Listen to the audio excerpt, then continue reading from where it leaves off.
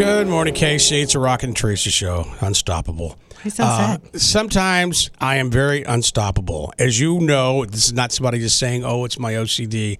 I am diagnosed with OCD.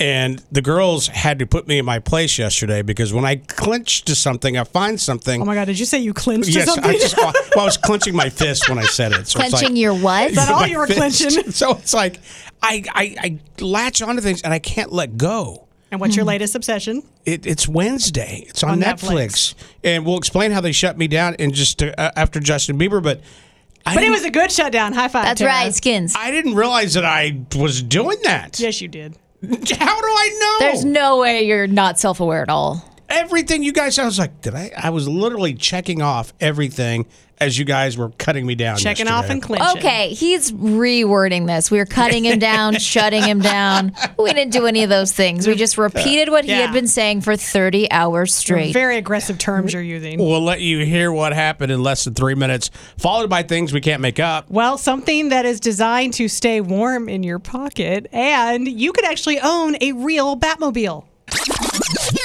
Ready for your daily dose of weird, oddball, or bizarre? We just can't make this up on Mix 93.3. All right, so if you missed it just a few minutes ago, Rocket was complaining because he has OCD. He actually is diagnosed clinically with severe OCD. He latches onto things, although he used the word clenched just a second ago. Love it when he does that. And he is obsessed with Wednesday on Netflix, and he's upset because yesterday, Tara and I called him out on it.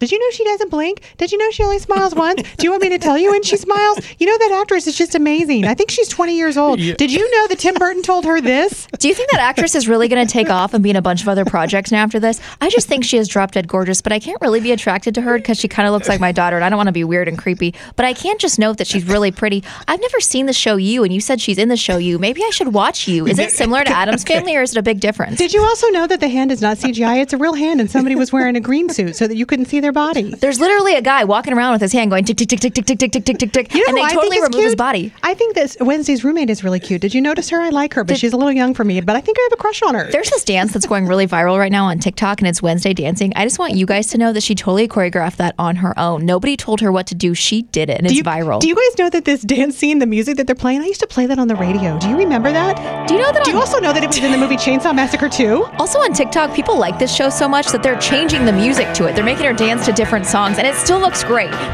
She is so talented. Oh my God, do you guys know that Catherine Zeta-Jones plays the mom, Morticia? And I think she's absolutely perfect. It looks like she could really be that actress's mom. What the hell's wrong with me? Oh, so many things. I don't think this show's long enough to go over that. That's our lives. That's what we deal with on a daily basis. And except the obsession will change every week. It's very true. It was Taylor Swift last week, wasn't it? It's always something. It's always something.